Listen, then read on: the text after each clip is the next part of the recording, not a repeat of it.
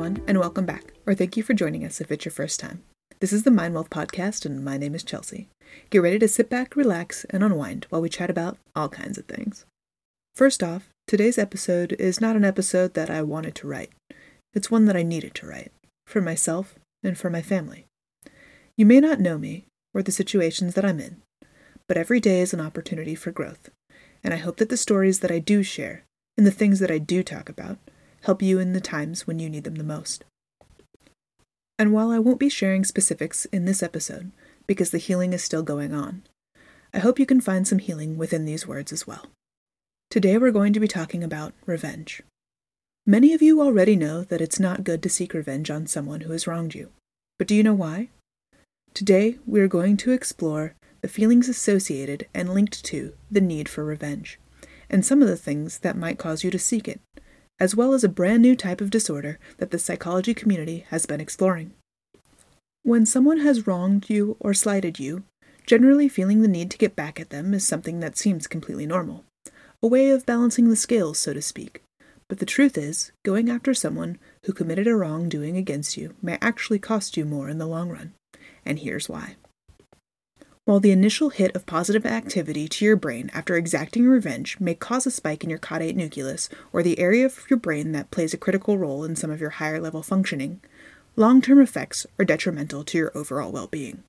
In the process of seeking revenge, you actually prolong the negative experience of the event itself.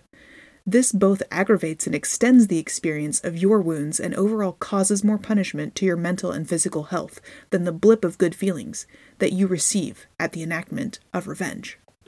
Revenge is something that some people seek more often than others, and here are some of the reasons why certain friends or people that you may have known seek it more regularly. People who are extremely concerned or centered around reputation tend to seek revenge more frequently, as well as those with narcissistic tendencies, because their social confidence and sense of entitlement center around the wrongdoing being corrected. Revenge is also a waste of your time and resources. You spend countless hours, thoughts, and emotional toll on someone who in the moment didn't value you, in the long run causing you more psychological distress than anything else. Any short-term delight you might feel from accomplishing your revenge goal is compounded by the inevitable depression that comes when you realize the cost of what you spent to obtain it, and ultimately did not change the fact that the transgression had happened in the first place. Mentally and physically, it is a better option to find a way to forgive and move on from the situation. If you do not find a way to move forward, you could suffer from increased blood pressure, depression, anxiety, stress, and anger issues. Holding on to every little thing that upset you only causes you more problems than it solves, and has even been linked to intrusive thinking and hyperarousal.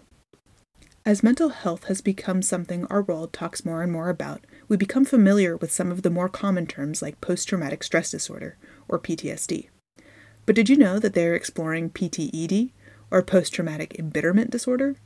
This is a relatively new diagnostic concept where the individual has an extreme stress response to an intense but common life event, where the individual is either perceived or believed to be a slight against one's personal belief system.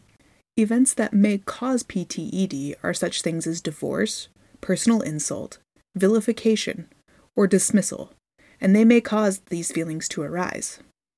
The more commonly spoken about PTSD is grown from a catastrophic trauma event, such as a sexual or physical assault, war, serious life-altering health issues. Embitterment refers to a psychological state of you constantly feeling like you've let yourself down. You feel shameful. You may feel as though you're a failure. It also includes feelings that you have suffered injustice, that you need to fight back, and that you're in some way helpless to the situation that you're in. But how do you let go of these feelings that continue to plague your every thought? The fact that you want to go back to living your life like the slight had never happened to you. Can you just forgive it and forget? Where do you even start? It's not going to be the answer that you want to hear. It's not going to be the easy choice. But forgiveness is the way forward. Forgiveness is the act of deciding and moving forward with letting go of the feelings that hurt you. It is an intentional decision to release the anger and allow your mind and body to heal. They may even lead to feelings of understanding, compassion, or empathy for the person who harmed you instead of letting them control you with their act of harm. Now, don't get it wrong. Forgiveness does not mean forgetting. It also doesn't mean you excuse the harm that was done to you. It means that you move past it and forward with your life. You cannot undo the pain that was caused, and you cannot undo the way that you felt about it, but you can change the way that you feel about it now. Forgiveness offers you a type of peace that allows you to stop focusing on other people and focus on your own growth and move forward from the action. Not surprisingly, some of the benefits of finding forgiveness are the exact opposite of holding a grudge. Reduced blood pressure, less stress, fewer symptoms of depression, improved heart health, improved self-esteem, less anxiety, less hostility, improved relationships, and better mental health. So how can you get these? Well, you have to start taking steps toward forgiveness. It is a commitment to change, and above all else, it is going to take practice. So don't feel bad if it doesn't happen right away. You cannot just flip a switch and get there. Just by listening to this episode, you're already working on understanding the benefits of forgiveness, which is a great first step. Knowing how much forgiveness can help you will help you stay resolved in seeking it. Next, you might ask yourself the circumstances that could have led another person to hurt you. Understand that it likely had nothing to do with you, that maybe they were having a bad day and looking for a way to release their negative energy. Try putting yourself in their shoes. Might you have reacted similar if you were given similar circumstances? Really open up your mind to the thought of what could cause yourself to react in a consistent manner to them. This will help you find empathy. Then reflect on other times that you have been able to forgive people who hurt you. And then perhaps reflect on when people have forgiven you. We all make mistakes in our life. We all screw up sometimes. They didn't let that be your defining moment, and you appreciated it. Don't let this be theirs. Some physical steps you could take might be writing a letter of forgiveness to the person who hurt you. Journaling the experience to get it out of your head. Emotionally transfer your rage onto a piece of paper, and then throw it away, because you don't need it anymore.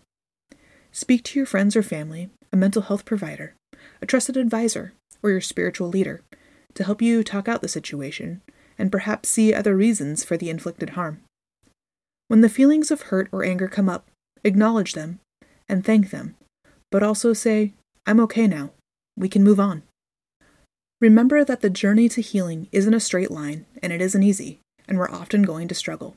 So when you do, seek out the people who love and care about you to remind you why you started.